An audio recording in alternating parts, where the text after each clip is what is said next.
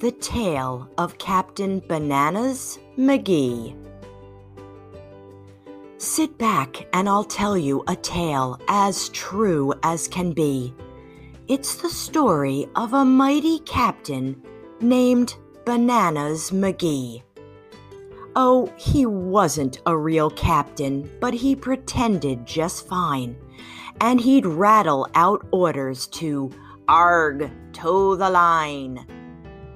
Batten down the hatches as the sails fly up the mast, and we'll plunge into the waters of the long uncharted past.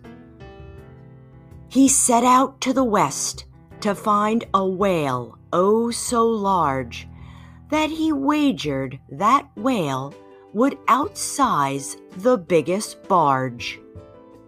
The monster's name, so they said, was the mighty Moby Dick, and he rocked the seaworthy vessel until it made the captain quite sick. But the creature sought out Ahab, who chased him night and day. So the whale flicked his mighty tail and swam off to meet his foe halfway.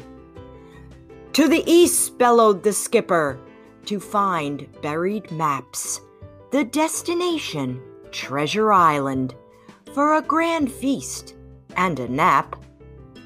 With riches of gold and gems that gleamed oh so bright, they would light up the sky from end to end on the darkest of nights. They sailed into a harbor on the great English coast, and at the Benbow Inn they met Billy Bones' ghost. He said, "Turn ye around and have none to do with old treasure. It be all pain, mark me words, and very little pleasure." Away to the schooner McGee's crew scuttled in a flash and sailed off to the north with a whoosh and a dash to seek Robinson Crusoe, whose ship was wrecked in a storm, so that now he lived with seals on a tropical island, alone, but warm. "Land ho!" the first mate yelled to Captain Bananas McGee, who spotted a man in the distance sitting idly under a tree. The man tells them he has been stranded, and then adds more, that it had not been once or twice, but 3 times before. Does he know how to sail? They can only wonder. And if they take him on their ship, might the ship then go under?